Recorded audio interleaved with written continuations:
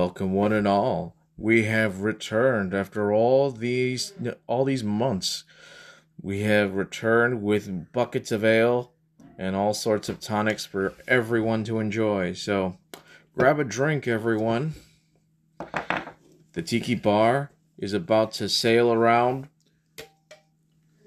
for another season. Our topic this evening is the death of the self and of selflessness. It's quite an interesting topic because I think it's come to a known that people have become quite a bit self-centered these days. I think people's self-interest has become more and more prominent, and because of it, it has become a rising issue, just so to speak.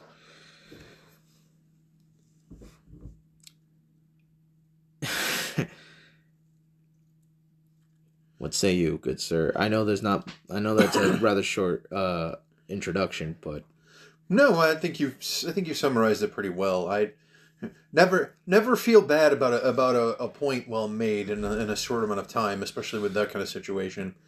But as we nestle ourselves into our bar stools and get things, started with our new season, it is something that we do have to actually contemplate on, especially with everything that has gone on in the past 3 years now with COVID and everything. There's a certain amount of survival instinct that we've kind of been leaning on with a lot of things, especially as we've been in various states of lockdown, depending on where you may exist. survival instincts may be one thing, but is compliance towards the said survival instincts is quite another, especially with how policy has been being run. Whether or not you agree with such methods, it is the dubious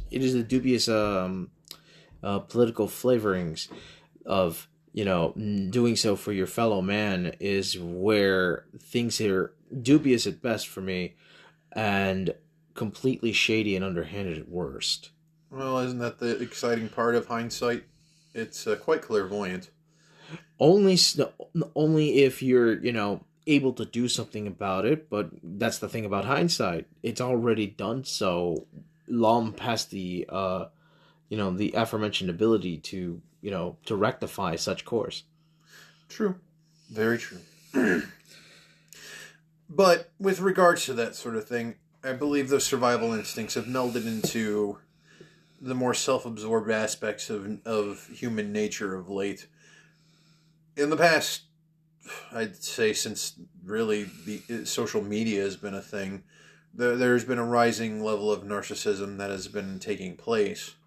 But I want to feel like within the past 10, 15 years, the narcissism has become much more of a self-absorbed nature, to the point where it's to the exclusion of all other humanity that people do things now.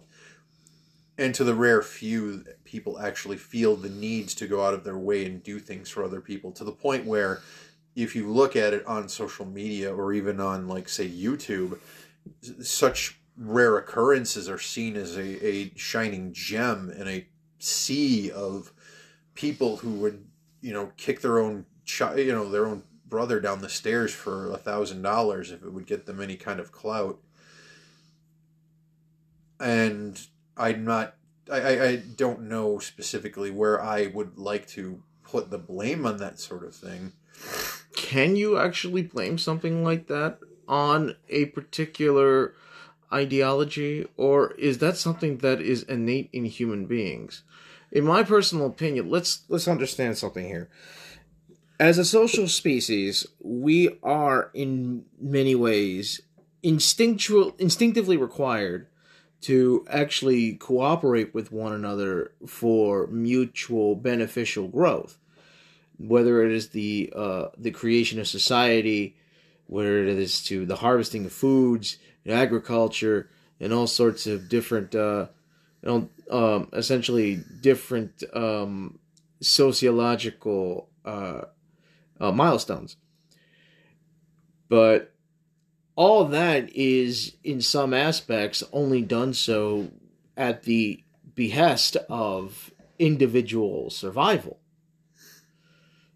are we not, considering how advanced our society has become, technologically wise, could we just be seeing essentially a burst of stream, for instance? Like, essentially, aren't we just seeing the cracks exhibiting of what we were always, what we'd essentially have always been? If you're talking about the baser instincts of human nature, I would say you're more talking about are you so the question you're asking is the facade finally falling away? That's what I'm saying. Yes. I would agree so only in the fact that we have found ourselves in a very peculiar position, as this is something I've talked with other people about.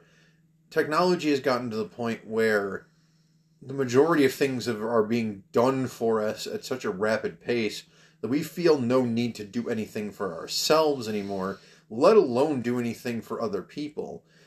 People simply just don't feel the need to be bothered to do anything beyond themselves, especially when they could make a phone call, dial an app, press a button on a phone, and any number of frivolities, necessities, or toiletries will appear in front of them within a matter of minutes, hours, days, depending on the scope of what's being ordered. When you have that level of convenience, it seems completely unnecessary to go, outside of yourself, especially to do things for other people at your own expense, whatever that expense may be, time, money, resources of any stripe.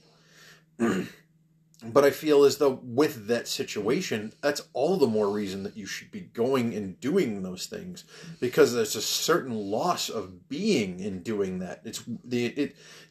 You're essentially tossing away the more empathic, more compassionate parts of being human.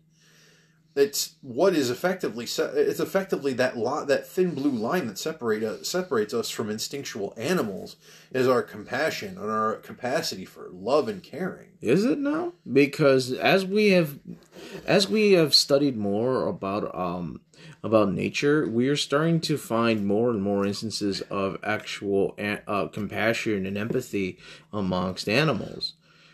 For example, we are finding more and more cases of predators who would take what would normally be prey and raise them as their own. We're seeing tigers raising wildebeests, deer as their own, and it's, at the very least, it's some semblance of proof that compassion, empathy aren't entirely uniquely human. No, but my statement is the capacity. Our capacity versus any other human, versus any other animal is much more expansive. And we deny ourselves that wellspring by cutting ourselves off from those ley lines. And yes, there are as many instances of prey and predator animals going out of their way and doing things that are well unusual outside of their paradigms, that would be considered by our metric a tone of empathy or caring for a lesser creature, whether it be raising a prey animal because of for whatever reason may compel them, to showing mercy on another animal for whatever reason. These are things that usually we measure things by our own metric, but maybe there's a whole nother diagram that we'd have to look at because it's something that's out of our radius of thought. Because it's an animal doing those sort of things, and their thought processes aren't our own. That would be my thought, if you want my God's honest on that. But such as it is, I'm not particularly concerned either way. I think at the end of the day, we just need to find our way back to that. So, for our first general topic, what were we aiming for? One duty to society. What is it? And why? And when is it fulfilled? What duty do we have as a society? And where do we lie our personal agency towards it? Since a lot of what we talk about is purely on our own personal experiences, I never really go out of our way to go and look up general definitions of things, because I don't think we're too far off the mark on those. But I'll ask you, what do you believe your duty to society is? as a person in society. My duty to society would be to essentially contribute to it in a manner that is not necessarily a threat to others. Our duty is only to, at best, to provide our own personal contributions while trying to make a life for ourselves. But the biggest point is to do so without harming others. Because at the end of the day, I'm an individualist, and I believe in building up my own life in the best way that I can, and as long as it's not harming other people. I assume you mean in a direct manner. Of course. You can't affect collateral damage. There's nothing you can do about that. You can try to mitigate that damage, right. But the point is, there are some things that I can't avoid. Right. So it's best to minimize that damage. But at least when it comes to direct damage, aspects of my life that I can directly control, mm-hmm. I'm going to do my damnedest to make sure that it doesn't harm others. Because other people unlike other folks who may disagree, I believe that people are just trying to live their lives as well, and they just want to build up their lives, and without any hassle, just like I would. Okay. I just accept that there are going to be difficulties in life, because there's no life without difficulty. Okay.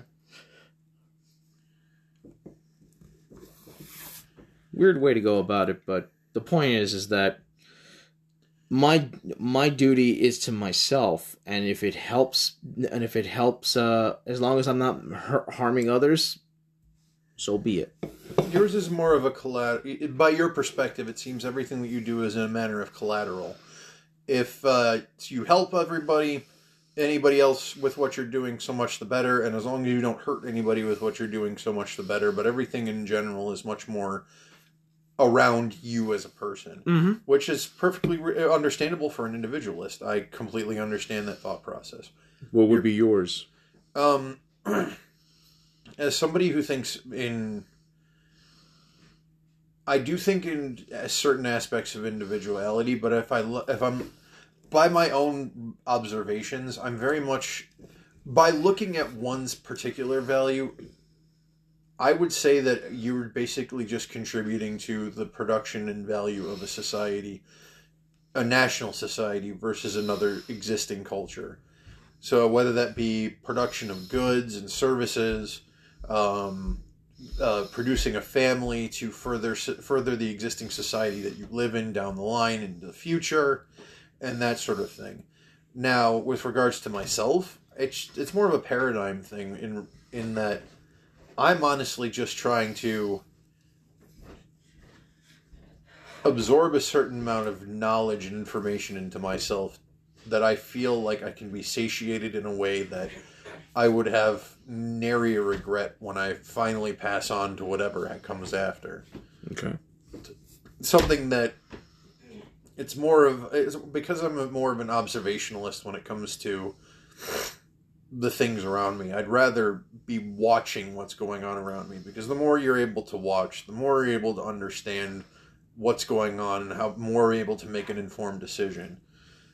It's a rare thing. A lot of people take that for granted, and I don't know why.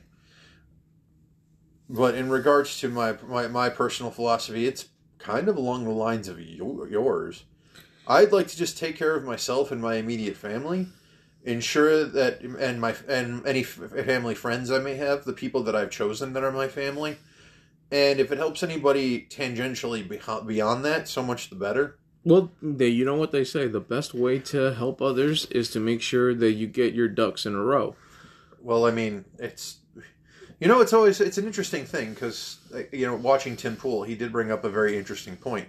You want to know why the reason they tell you to put your mask on before you put on others' masks in the case of cabin air pressure being lost in an airplane because of hypoxia. Hypoxia is a loss of oxygen to the brain. Your brain still tries to function, but it's without fuel. Mm-hmm. So you keep thinking you keep believing you're making the right decisions, but you're in fact doing the incorrect things. So people are trying to talk to you, and you can't understand them or do anything with them. Hence, why you can't help yourself if you're sacrificing yourself in that regard. And if you're not in a position to help anybody, what's the point? There's no value to it. So put your mask on before you put others' masks on. Because if you're not right in the head to be able to help them, you're not doing them any good. And that should go for selflessness too. If you're not in a position where you can help somebody, even if it's just something meager like providing food for somebody in a situation where you might not have that much. Well, I think that's what makes it a bit more wholesome, in my opinion, where you have people who do even give up the very little that they have to provide to someone else who has even less, because that is such a rare thing to see nowadays. In all honesty, we always talk about how people who have such ridiculous abundance should always try to provide charity to others, charity for charity's sake. And yet the ones who make the loudest noise, the ones who make such arguments, are the ones who don't actually do, anything. They just yell and scream because they think they're doing their parts. Like that one meme of that one video of that soldier girl, I'm doing my part. When all you're doing is just yapping. Because the saddest part is that it's easy to just talk.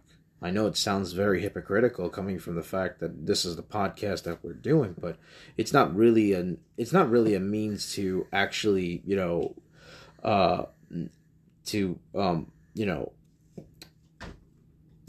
be an activist or anything like that. It's more on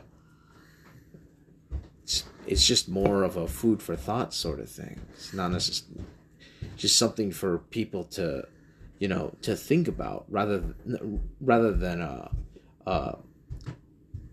to proact per se.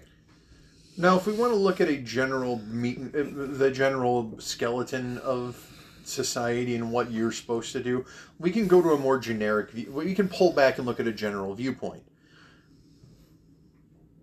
Your job in any given society is to uphold the laws that society has given you. Your job is to establish yourself in that society that you can flourish, and by your flourishing, develop society and allow it to flourish. Well, that would be the actual part. Abiding by the laws is something that you have to do while you're there. It's a condition, not necessarily the thing that you're supposed to do. That is the condition of being there to establish yourself. I would say not, because in following the rules, you are continuing to galvanize them in written law, whatever they may be. Going against them in whatever way you do, whether it be inadvertently or, in some sort of,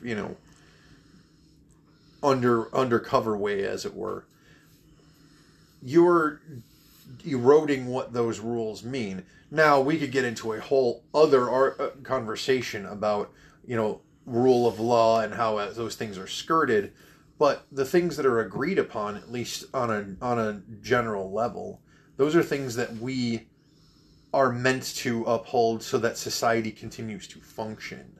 If we want society as it stands to exist. Of course, as we see it. Now, I mean, again, you could take that into a whole nother avenue, and I'm sure we could. But moving on past that, in regards to further responsibility, procreation is also viewed as a responsibility to society, and passing on your understanding of the society you live in onto your progeny so that they can continue that society's function into the future. These are all considered responsibilities, general responsibilities of a society, of a person in society. Is that a responsibility or a duty? Same difference, really. If it was a duty, you'd be more compelled to do it, would you not? I suppose, but then if we are to discuss, for example, the potential collapse of the Chinese population, we're looking at a particular nation that is essentially on the verge of collapse due to their restrictions on birth control. Yep, and it blew up in their face spectacularly. There's no argument with that. Something that even they themselves had to admit, because they've rescinded their policies recently enough that. When was that? I can't even remember. Was that 2010? The one child policy? I think it was actually more recent than that. No, I think it was closer to 2020. Well, it's a bit too little, too late, if you want to be honest. But that's again a whole other conversation. But in regards to what we're talking about, that in my opinion is a gross. The reason I say miscalculation. The reason I say so is because if you live in a free and just society, that is something that is left to you completely by choice. It's not something that you are necessarily responsible to to enact. The problem with that is if you are not willing to procreate in the society and further the population of it, and you cannot replace yourself within society, then a society's government will go out of its way to replace you as necessary, because they need to, for that society to continue to function at least in a shadow of itself, even if not in full power. And that's one of the major headaches that a lot of people have in many societies, not even just our own, of being replaced by outside sources. And I honestly, as a human being, I don't care. But do you believe that the choice not to procreate upon reaching a certain age is a bit narcissistic? Yes and no. I think it really depends on the temperament of the individual. And I believe that there are people who are much better given to child rearing than other people are. It's definitely a mindset. Do I believe everybody should have at least one child? No, because if you're not comfortable with it, oh no, it's clear that there are plenty of people out there. They absolutely are completely incapable, or I should say,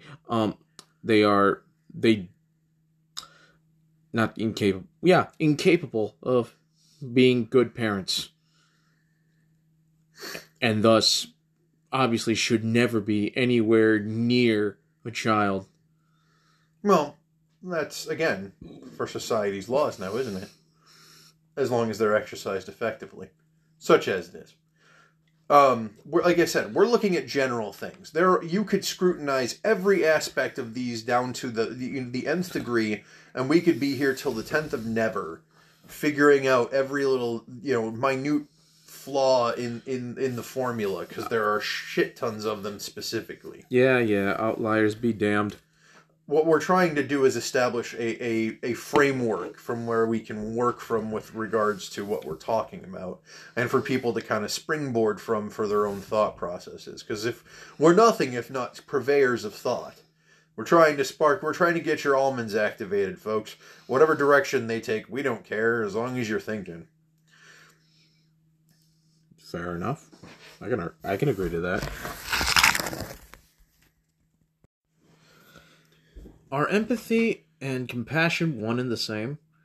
I'm starting to wonder if that's actually the case, because when it comes to empathy, the idea is that you are considering the thoughts and perspectives of others around you and trying to essentially sympathize with with those particular folks. But compassion requires action in order for it requires action, but it doesn't necessarily require empathy.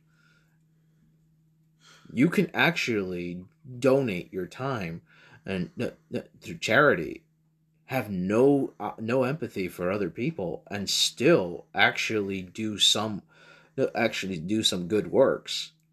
While empathy, you can have all the sympathy for a person in the world and still do absolutely nothing.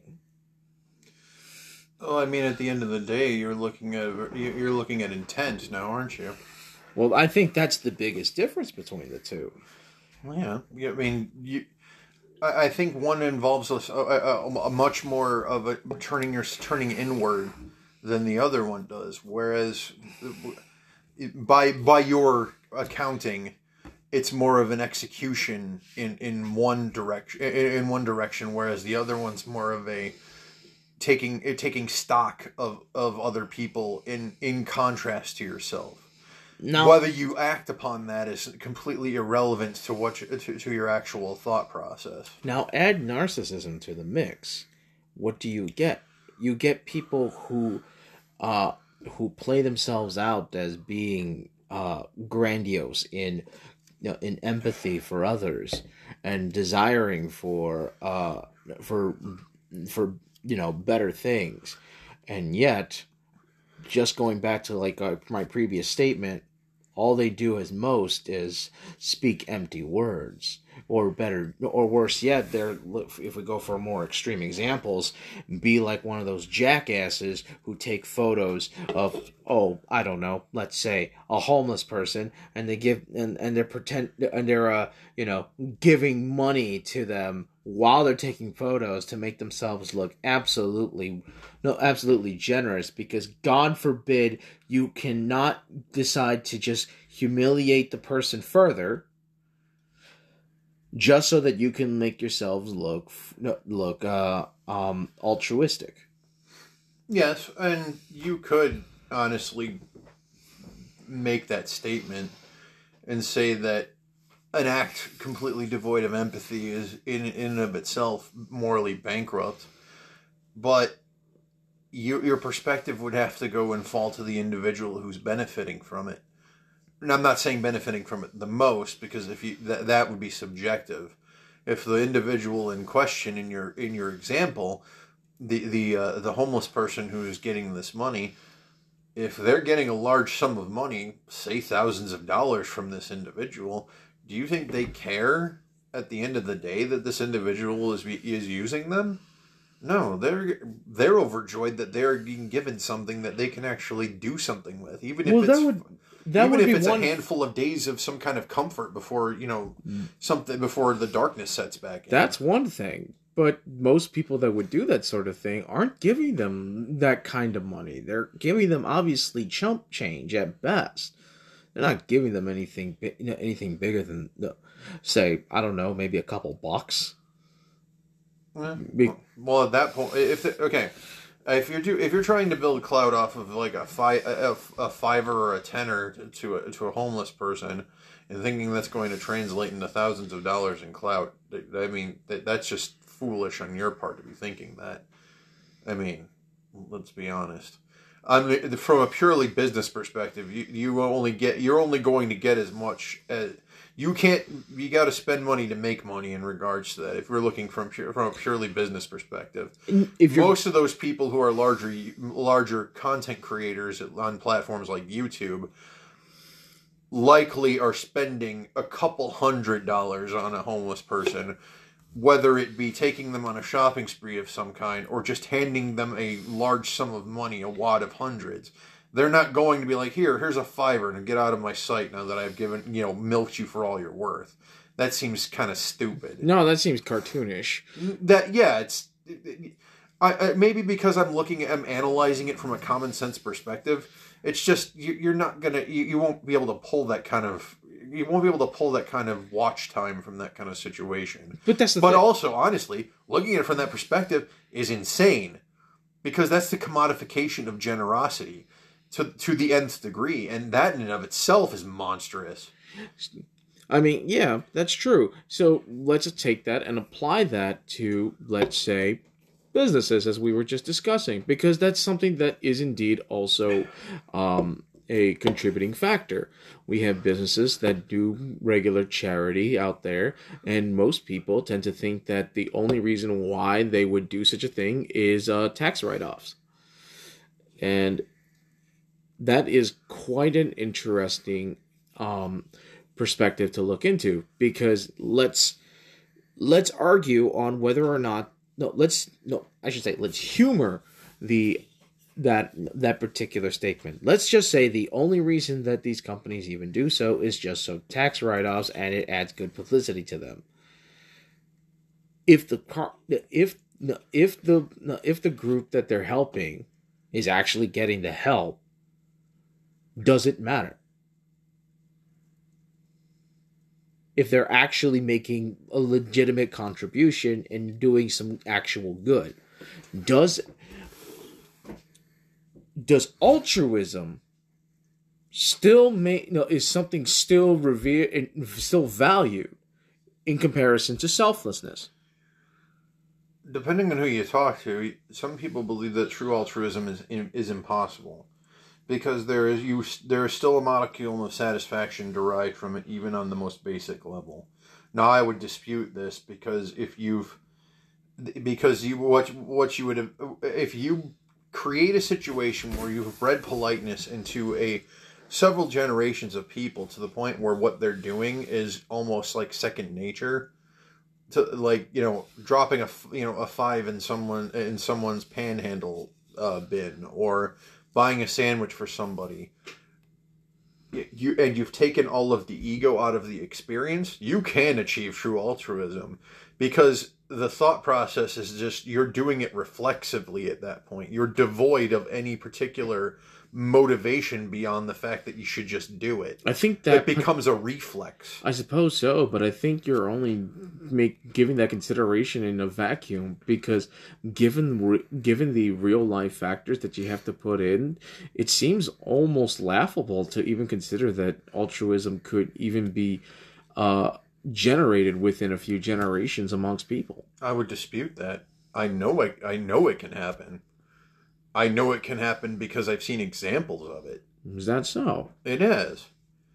I didn't have to show my son more than a handful of times to hold a door for somebody. He just does it. He doesn't sit there and wait for thank you. He barely responds to people when they thank him.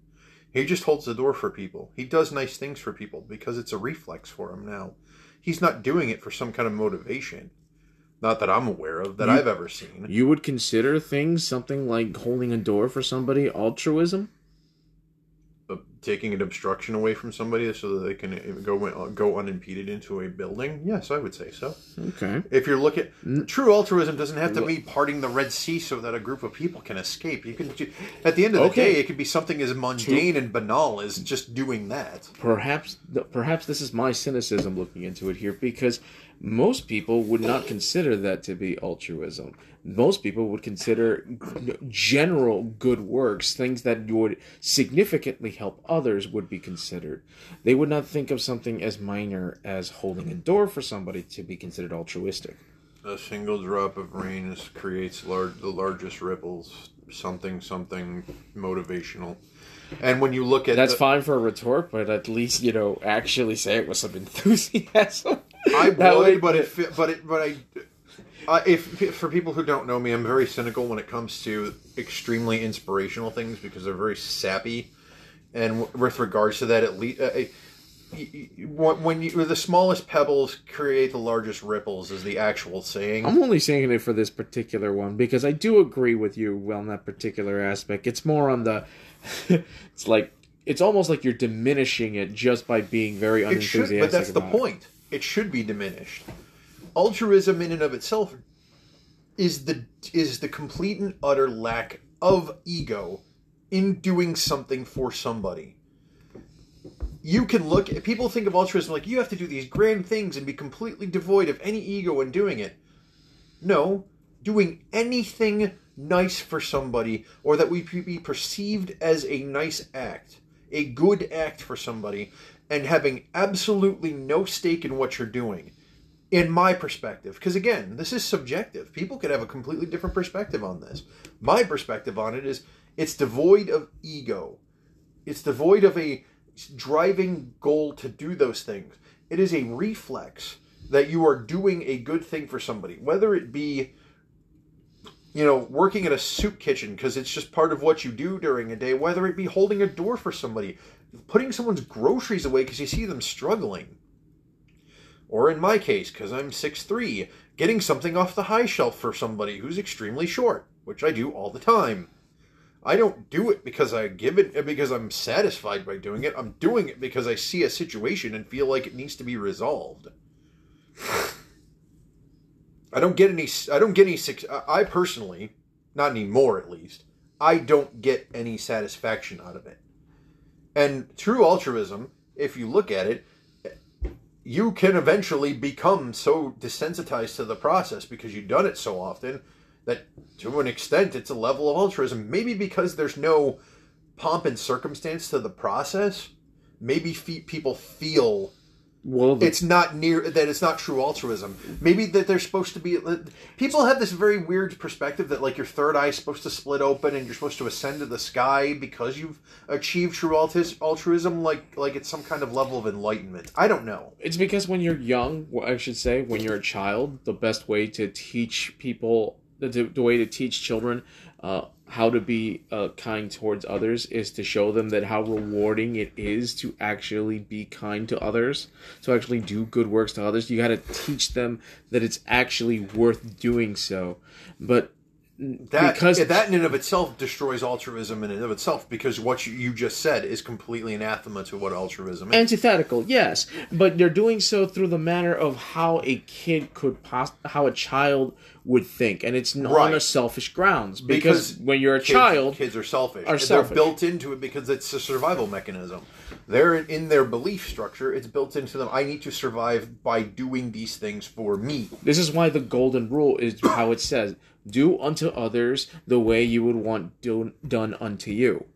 The idea is you want people to treat you nicely, right? So you treat others nicely. Yeah, the problem with that is that nobody cares. Once you get to that, no. There's a point to it where they stop caring about that. Yes. No. The problem with it is in that that philosophy, which derived from the Bible in and of itself, at least in part. I'm sure there are other. Oh yes, there are other works in which that is done. It is not. But that's the most notable. It's the most common. Right. The problem with that is that people have basically sidestepped that by basically stating that, well, I don't want to deal with other people. See, when you've created entire generations that don't want to interact with other human beings, they don't care if they have to do nice things for them, because they don't want to do nice things for them, because they don't want nice things done for them. They want to exist within themselves. A level of narcissism that is well beyond it. Narcissism, in my viewpoint, is being the center of the universe for other people. But when you have a bunch of introverted people, the narcissism is, I just want to be by myself, doing things for me, only me, all the time, ever. I don't ever want to do things for other people. So when you do unto others things, that they're never going to interact with other human beings if they can help it, so they don't care. That's one of the major headaches for me is like, yeah, you could do nice things for people, or you could just stay in your house and never leave, and buy Uber Eats, and they'll leave it at your front door, and you'll never have to talk to them, and even your tip is never gonna, the tip you're giving them is digital, so you never even have to interact with them, and your review is digital, so you never even have to say anything to them. They're divorced completely from the entire process of human interaction, to the point where they don't have to ever be selfless in any meaningful capacity, because why would they need to? They never even have to leave their front door. Ironically, it is essentially dehumanizing others for their sole benefit. But you're dehumanizing yourself. You're stripping away what makes you human. In what way? By stripping away other people. I think it's the other way around. I think they're essentially idolizing themselves. They're essentially feeling like they're ascending to godhood. But they're not, because they don't know what it is to be human. They only know what their interpretation of humanity is based on their own perspective. They don't really care. They don't, but they're not human in and of that. They're a recluse. They're hermetic. And while you should spend time with yourself and your thoughts. If you talk to any of these people for any extended period of time, most of them can barely stand their own thoughts, because most of them are so unhinged from their own thoughts that their brain starts to grow teeth if they're left alone with their own thoughts for too long, which is the most interesting paradox for the majority of them. I've been going on VR for a bit. You'll meet a bunch of people who are very social on VR because there's a barrier of digitization that allows them to be more social, and they let a lot of their insecurities out with very little pushback. You know what they say? Which is the mask? The thing that covers your face, or the thing that is your face? True that. And a lot of them say bold-faced, like, if I never have to interact with other people, I don't. Okay, then how do you know what it is to be human is my question. Well, my parents teach me it. They can only teach you so much. They only can teach you what they know. The world teaches you what it is to be human. The world teaches you everything else, and they can only teach you in one way. Hard. Painfully. And you have to be able to bear it, because if you don't, well, some people call it a ticket out of here, I suppose. And that's truly the most depressing aspect of it.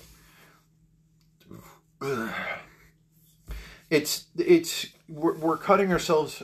I've stated many times on the podcast, we have become globally aware at the cost of being locally blind. And our immediate surroundings outside of our house. It's all in the pursuit of convenience. Oh, of course. The cell phone that we used to use is nowhere near the level of advance that the smartphones we're holding in our midst right now, and that I'm recording on, or it's not even in the same ballpark. But I would trade all of that back for that cell phone, if only just to feel not nearly as rushed. Things feel so much more rushed. I feel like I can't sit down and talk with anybody anymore without blinking and my entire evening disappearing in some kind of YouTube haze. And I'm sure I'm not the only one who feels that way. But the problem with it is the stuff I'm watching are other people's narcissism. And it sickens me to no end, but it also fascinates me. Because human suffering is a delicacy.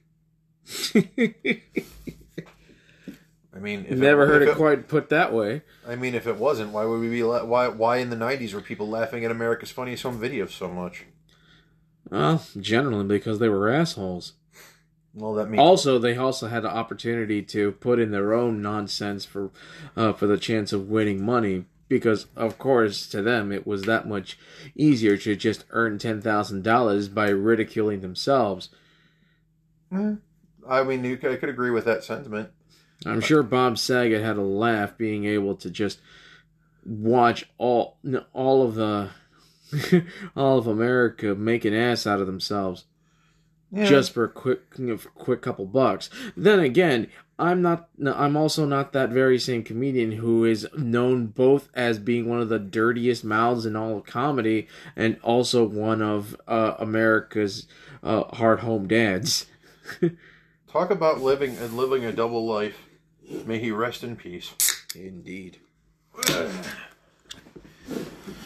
I guess in summary for this particular segment, it's intent and action are the two defining factors of the two things that you've asked for comparison of, and I think at the end of the day you'd agree.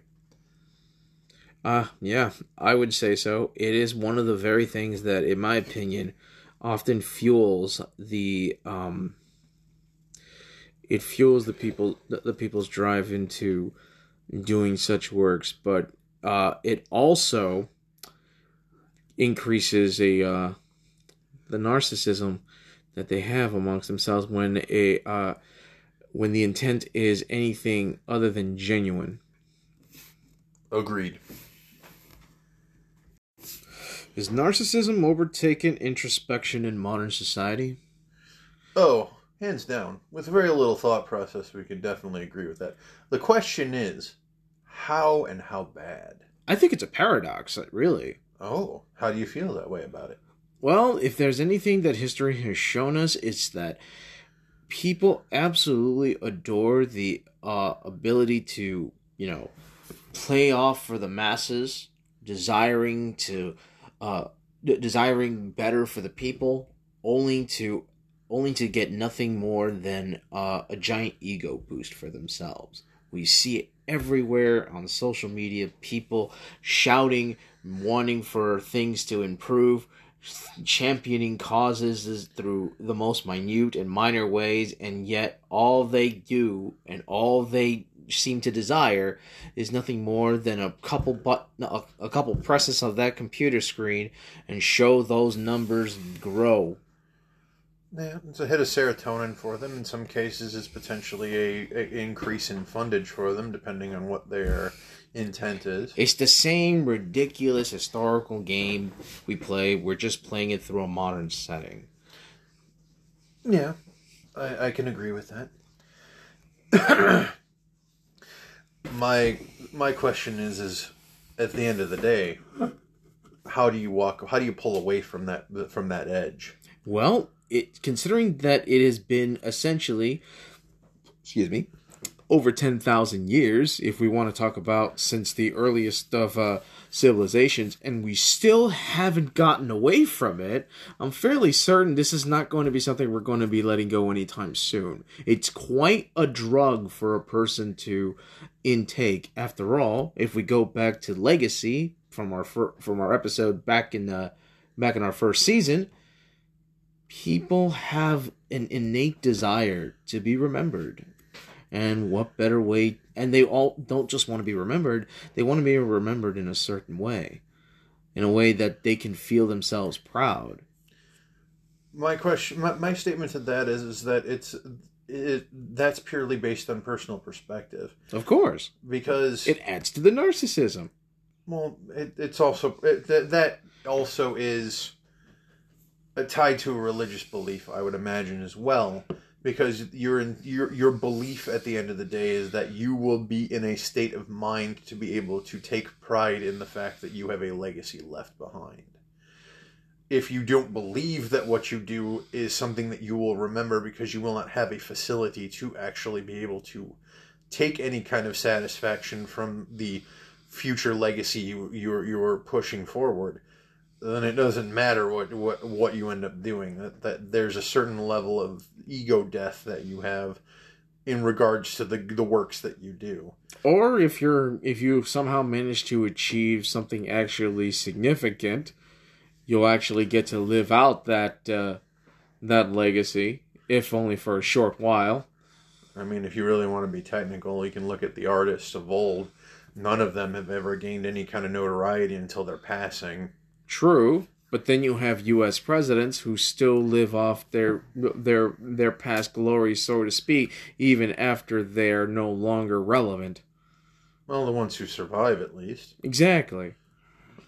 I mean, there's already one on death's door at this point. I think the other one already passed. I think Gerald Ford is actually dead. Yeah, he passed, I think, in 2008. I'd like to say. And Jimmy Carter is now in hospice, so he's pretty close.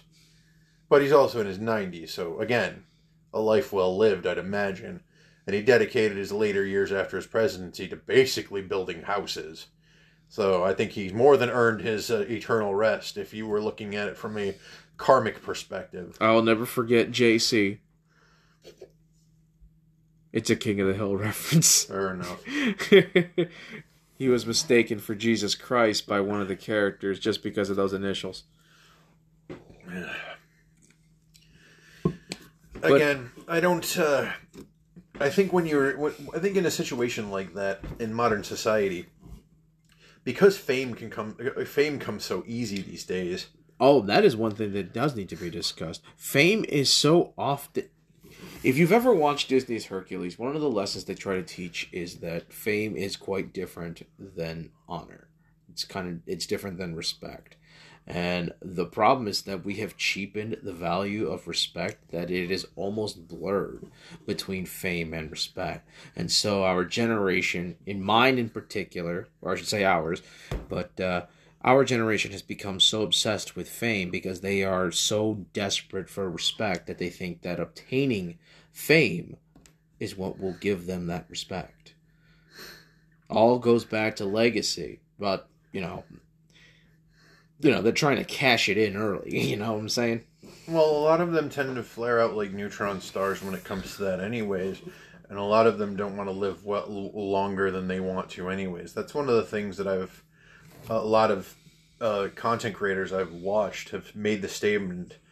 A lot of you act as though you're going to die tomorrow. It's going to be a rude awakening for you when you wake up and you're older. And it's a hard truth that a lot of people aren't really willing to accept. It's like, unless you're going to do the deed yourself and, swan dive off of that pier, you're going to keep living. And what are you going to do as those days stack up? That stack up into months, into years, into decades? Well, that's why. What are you going to do with all of that time? Well, that's why a lot of them are taking example of celebrities who are paid significantly more, and yet they have a desire to actually make themselves be known more than just mere actors. Because, let's face it, no matter how much they want to fluff themselves up, no matter how much they want to grandiose themselves, at the end of the day, their profession is that they play pretend for us. They've been doing something that children do at kindergarten levels. They're just getting paid high amounts of money for it. And that's not a very noble thing at the very end of the day. So they often do things on the side, such as charity work, to try and make themselves feel better than how they actually feel. Well, I mean, a lot of people, it's a conscious effort to balance a ledger in their head. Their conscience is a boat anchor that they have to drag around all day as they make insurmountable amounts of cash. And while I can understand that would be kind of a drag on people, you have to understand, and they have to understand, and I imagine many of them do, that it never endears them. You have to do things devoid of any public satisfaction in doing it. Because no matter what you do, there will always be people below you sniping at you for being so high above them. Well, the thing is that it just goes back to that ego all over again. Because the only way you would even be able to... No, you'd be unable to detach yourself is if you have an ego that's larger than your bank account. Or not having one at all. You have to go one of both ways. And in a lot of cases, most people go the first. But there are a handful in the industry who've gone the other way. Where they just don't care. They're completely detached from the process. And because of that detachment, it's given them a clarity that a lot of the people in their industry aren't really privy to. They don't care about the lavish parties and all of the accoutrement that's attached to the celebrity. And it's made them... It's made preternaturally aware that there's so much more beyond it, and they can use the facade that they are afforded to do whatever they need or feel they need to do for the betterment of society, while having effectively a wrestling mask that they have and that they can wear that people can interpret them as. Yeah, and I can respect that. The ones who actually go and do the thing that's necessary without actually trying to play it off and, essentially advertise themselves, I can respect that. Yeah, as long as they don't care about the publicity behind it. They're not looking at it as a stunt or a way to, boost their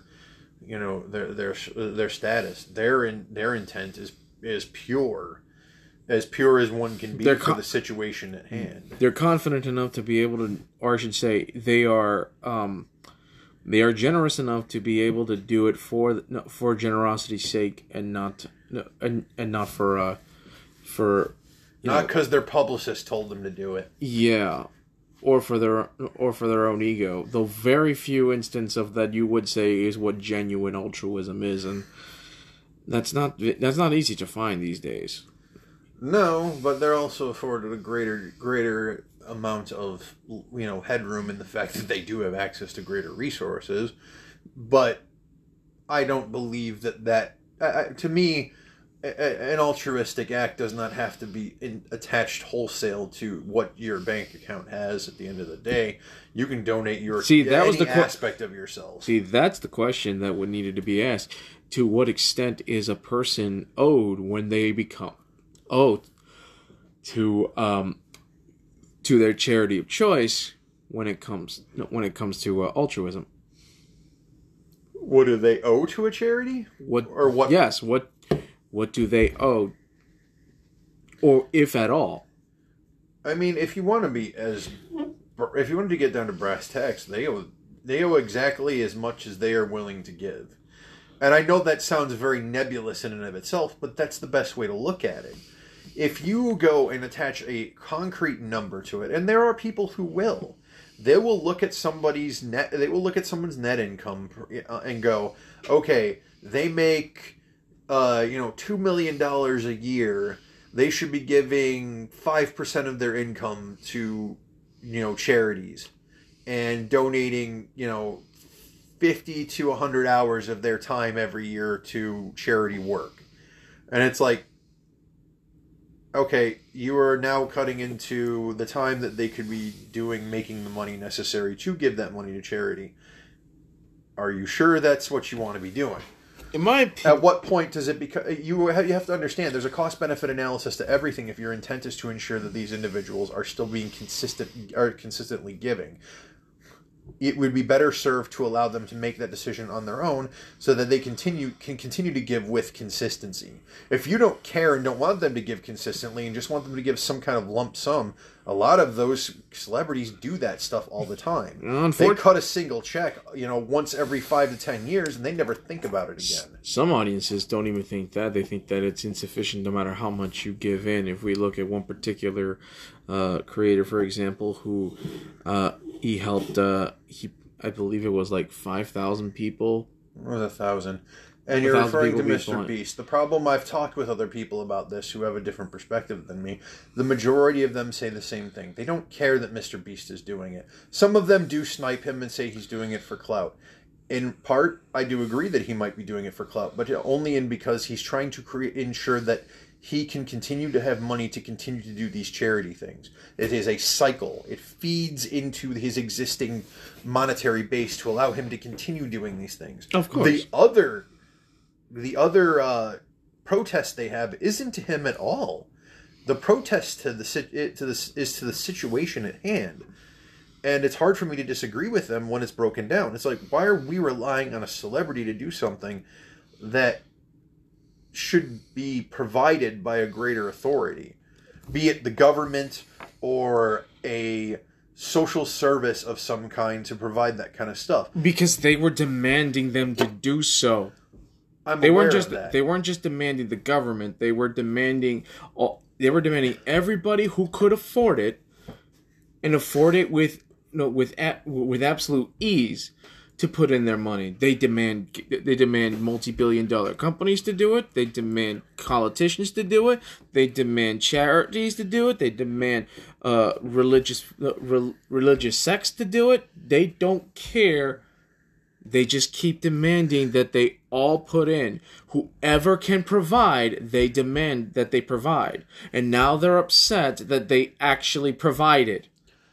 Right, because it's another paradox. The problem with it is that the people who are making that statement aren't the same people who are going, why isn't this group or that group doing it instead? Why isn't our healthcare system taking care of this? That is, in my opinion, I can agree with that on its face if you're willing to have a conversation about it and not leaving it purely as, this government agency should be doing all of these things just because. Because at that point, you're going to lose me pretty fucking quick without any actual, exposition on why you feel that way. But it's a start for a conversation.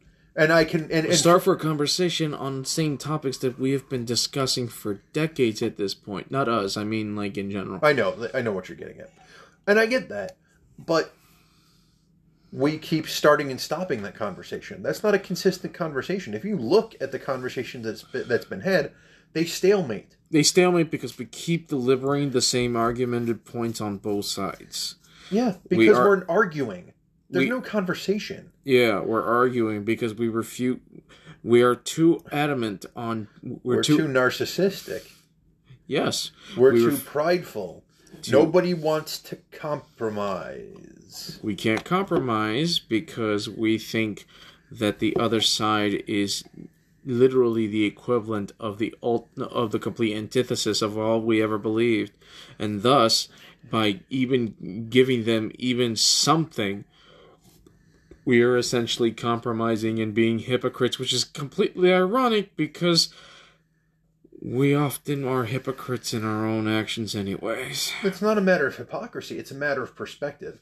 One of the major headaches that I see is when somebody looks across the table at somebody who doesn't think the same way that they do. They're not looking at someone who's taking a different avenue to get to the same goal. They're looking at somebody who's taking a different avenue to get to a completely different goal. And if it's not articulated correctly on either party, that's where the animosity and the hostility comes from, because neither party believes that the greater good is being viewed in the other person's eyes. Well, of course, all they see is malice reflected back at them, likely their own in most cases, because in the majority of people, when they look at other people, they only see their own insecurities being staring back at them in regards to their perspective. Yeah, we call that projection because the only way you can, because they're easily able to understand that if they had the opportunity, they would absolutely take it themselves. Which is depressing in and of itself, because that means that even after, years, eons of evolution, we still are very much self-absorbed in that regard. No, we're basically opportunists at the end of the day. But that's what I mean. It's survival only, and we've never really evolved beyond that thought process. We like to stick, colorful stickers all over it, and shiny words all over it to try and make it sound fluffy. But at the end of the day, it's all the same knives in the back of other people just to get ahead. Well, the more things change, the more they stay the same. It just reinforces the fact that we aren't completely separate from nature, but rather a part of it. Oh no! I've never believed we were a part of it. Broken apart from it. The sheer hubris of humanity as a whole is that we have either transcended nature or that we have detached ourselves from nature. This is why we separate humans from animals, as a general example. Because even though we are ourselves animals, we see ourselves as a higher class to the point where we don't really compare. Yes, we have done great achievements as a species. We have affected the environment in so many different degrees and have created many different technologies that no other creature has. But at the same time, we are still very basic beings, still pursuing the ever luxury of a simpler, easier life. Yeah, and I think that just comes down to when you aren't balancing a need to grow with the creature comforts we're provided is where you get this certain level of stagnation. One of the major headaches, I think, is that there's a level of impatience with a lot of people in specific levels of academics and what's the word I'm looking for? I'm going to flip and forget the word.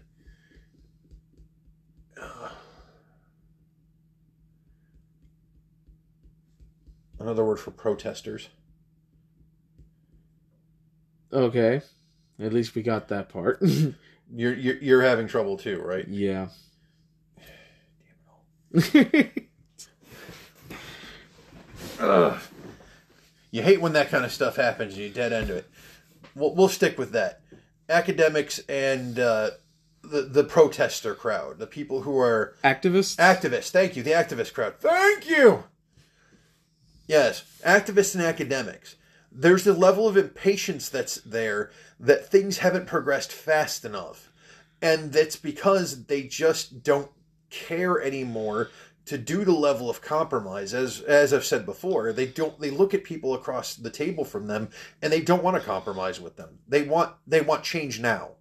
Because when you live in a world where everything is handed to you through technology, in a matter of minutes, hours, days. History plays an impact in that as well. If you look at history, you look at some of the great works that we've done in terms from diplomacy to politics to everything required some sort of compromise, and the compromise that have led to those essentially had created people who, well, they were anything but flawless. Right. But in those situations, they had more compromises. Yes. They were much more adamant about those compromises. Yes, but as a result of being let's, as an example, slavery. Because we have this entire country, this country is filled with compromises all related to slavery. And these folks, these activists, in their minds, would never have compromised. They would have all immediately pushed for abolition, according to them. They would never have even come close. However, given the context of the time, given the way the world was at the time, it only seemed fitting to actually be able to make such difficult compromises to actually push forward. Whether we agree with their decisions or not, whether we through our own modern lenses, it is the hindsight that it is the fallacy of hindsight that prevents them from understanding the reasoning as to why they needed to be done in the first place. Right. That they don't understand how the omelet was made in that regards and what eggs were cracked to do so. They view things. The problem with it is they are subconsciously begging for an opportunity to present itself that they can actually go back and rewrite history how they feel like it, in some sci-fi method or otherwise. They see it that way. They're not realizing that if given an opportunity, they would probably make the same decisions at that point that those people made then too. They don't see it that way. That's the thing. That's foolish. Their perspective is that they're judging the people of the past by their own modern lens. I know. Yes. Thus, they think that it's absolutely wrong that they they did what they did, and thus they should be condemned for it. This is why they push hard as they do, because they don't want to see that they don't want to be seen after they pass or once they reach senior age and they're living their golden retirement years, that they were awful people. That at the end of the day, history will see them. This is why the term phrase, being in the right side of history, is so important to them. The problem with it is the harder they push, the more they'll just end up being rotten for different reasons. Of course, because at the end of the day, as generations pass, perspectives can change. We look through things critically, and thus, what their actions could be condemned by a completely different generation in the future. Yeah, because those individuals would likely have more information that older generation didn't have access to. Exactly. They too will be able to see things from hindsight, and they better hope that they are merciful in their judgment upon them. If that's what, if we are to take... If the karmic wheel keeps spinning the way that it is, and it's kind of on the way, it's kind of going to come off of the spoke pretty soon, they're not going to get that luxury. But whatever. That's my speculation on it. Yeah, they're essentially tryhards. That's what I'm basically saying. Right, but you're going to try so hard, you're just going to put yourself right where you don't want to be in the first place. And fall flat right on your ass. If that's what happens, then that's just a beating they've got to take. They're not going to be happy about it, but you know what? They had no forethought and they had no introspection. That's what's going to happen. That's the risk you take. And the drawback of narcissism, isn't it? Oh yeah, hubris. Nature, it's life that often humbles the fellow egomaniac. The problem with it is you have to learn from your mistakes, and a lot of these people don't, because they're in a society that does not allow them to learn, because it keeps giving them the opportunity to keep making the same mistake over and over again, rather than allowing them to fail and learn from their mistakes. That's the problem I have with modern society as a whole. Whereas when people fail, they shouldn't be given additional opportunities. They should be given they should be given concrete to pound. Well, that's the thing. The balance needs to be that, in my opinion, that they should be given opportunities to redeem, opportunities to build themselves back up. Because the problem with having permanent decisions or permanent consequences is you get so many incompetent people that will never get past a certain point. You seal off away from advancement just from a couple mistakes, and revolution will only be bound to happen, because enough people that see that there's no way to advance, they will absolutely remove that barrier by outside the social contract means. There's an old African proverb saying, people who are exiled from the village will burn it to feel its warmth. It's true. It's very true.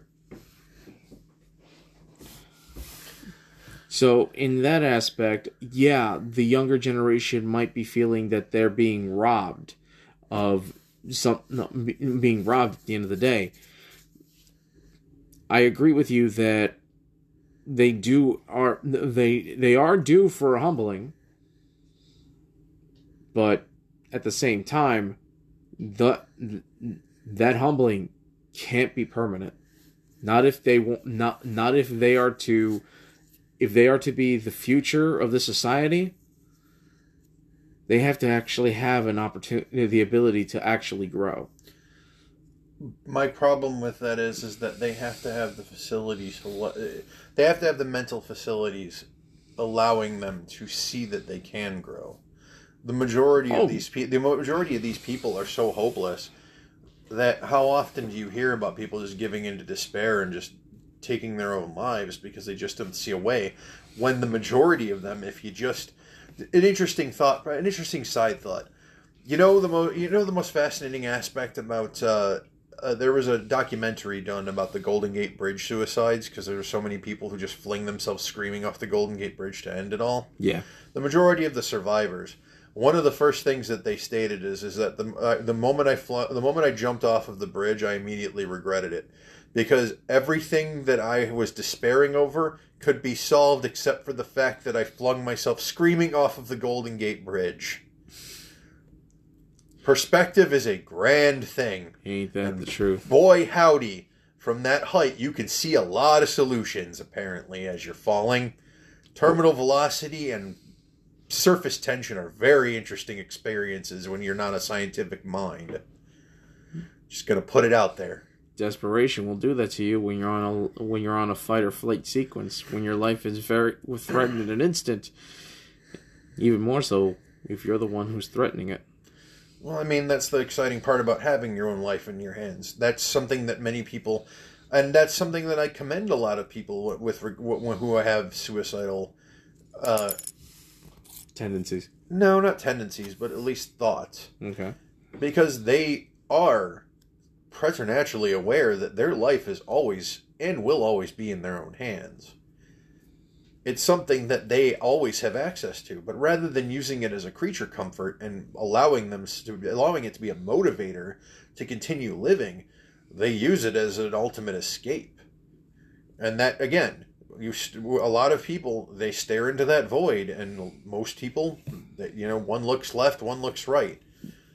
Because the unfortunate thing about hubris is that you'll eventually have to realize that you can potentially fail, and it'll be on you. Well, if you fail, that's why most people pick the most direct route when they're trying to end themselves, because if they know they don't want to fail. Because they know that there will be a lot of problems if they fail. I know for me personally, I may not have the the best route at the moment, but I'm constantly struggling to make sure that I don't end up back where I was over 10 years ago.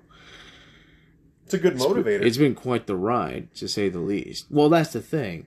Many people in my shoes would have actually, finished the job, if you know what I'm saying. So it's... Well, I think my tenacity has more than proven itself valuable for what it's worth. I think also that in that time frame, you realize that your support structure is bigger than you gave it credit for. That is the one thing that I failed to look into, because for the longest time, I've always felt alone. I always felt to be a loner, because that's how I see myself. I'm someone who mostly disassociates himself from society. I mean, for Christ's sake, I don't live anywhere near close to any of my friends, including you. I live over 20 miles away by minimum. So to finally start realizing that I actually have people that I can count on is a source of comfort that is both surreal and heartwarming. And it's a confidence booster at the very least, because while I absolutely am very tenacious and not somebody that is going to... No, it's someone who believes in achieving his dreams at the end of the day. Knowing that there are people who actually believe in me, it's a bigger motivator than I could have ever hoped. It also helps that you had the introspection and the lack of narcissism to keep driving yourself forward. Well, topical. When you let life humble you, I suppose. Truly.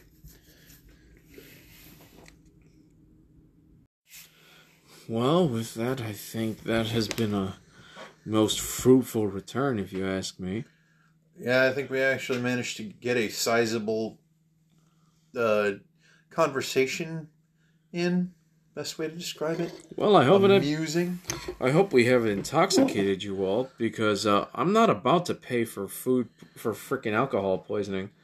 Nah, we don't handle that shit. But we're also on an island in the middle of in a paradise ocean. So if they need to dry off, they can dry off comfortably on the beach and let the ocean waves send them to the other side. And when they awaken, they will be only befit with a hangover and maybe some random, seashells amongst them. Who knows? Yeah, don't pick them up, especially if they're nice, smooth, and coiled, because, calm snails are an assholes. Yeah, well, live and learn. And with that, we will leave you with our closing thoughts. Try as you might. When it comes to modern society, we all have a bit of we're all a bit of serotonin junkies. We've kind of become accustomed to it when it comes to social media, when it comes to living our lives and just trying to get by, especially with COVID having been a thing and social media having been a thing for way longer. There's just so much narcissism going around that introspection will always be a thing that is always on the back burner for many people, and it kills, and it eventually will assassinate you, because your inner self dies when you don't actually talk with it or actually conspire with your own thoughts to better yourself. And if I could offer any particular advice to people who may or may not, be thinking outside of their own box, try and think outside of yourself, but also intake those thoughts into yourself. Take stock of your inner office space.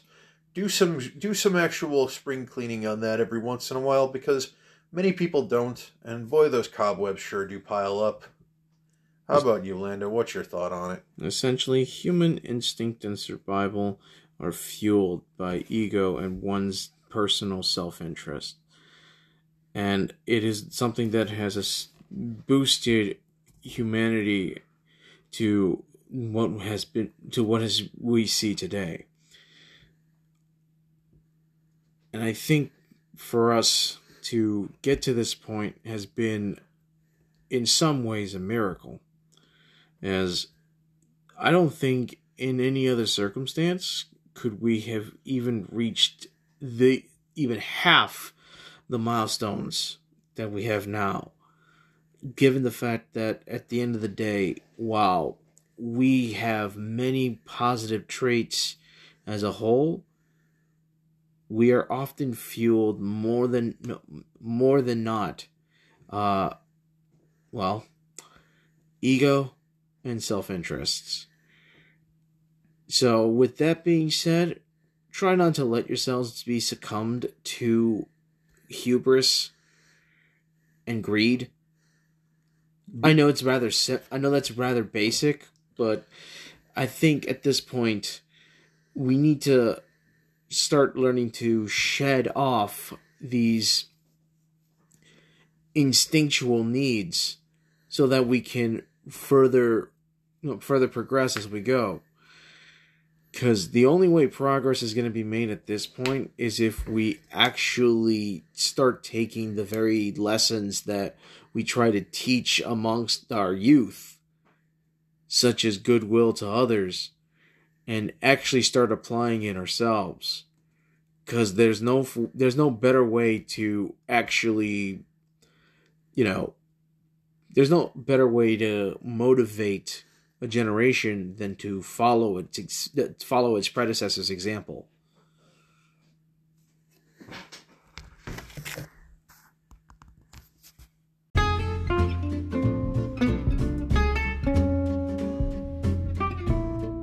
Thank you for listening in to the Captain Mediocre's Haunted Tiki Bar. We are humbled that you have given us your time to listen to us discuss things. If you would like to hear more from us, you'd like to see more from us, I have personally a account on Twitter under the name of Ragnarok Knight.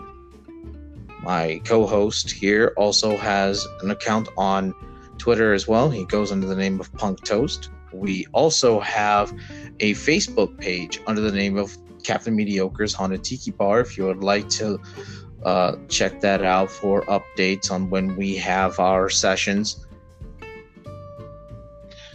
We also have our voicemail link in the show notes. We will be having voicemails read during the course of our records going forward, as long as there are voicemails to be listened to. Any further inquiries on that, do feel free to PM either of us on Twitter, or you can go through the actual Facebook page to ask us any queries as well. Thank you so much to all of you. Safe travels to you all. Cast off, friends.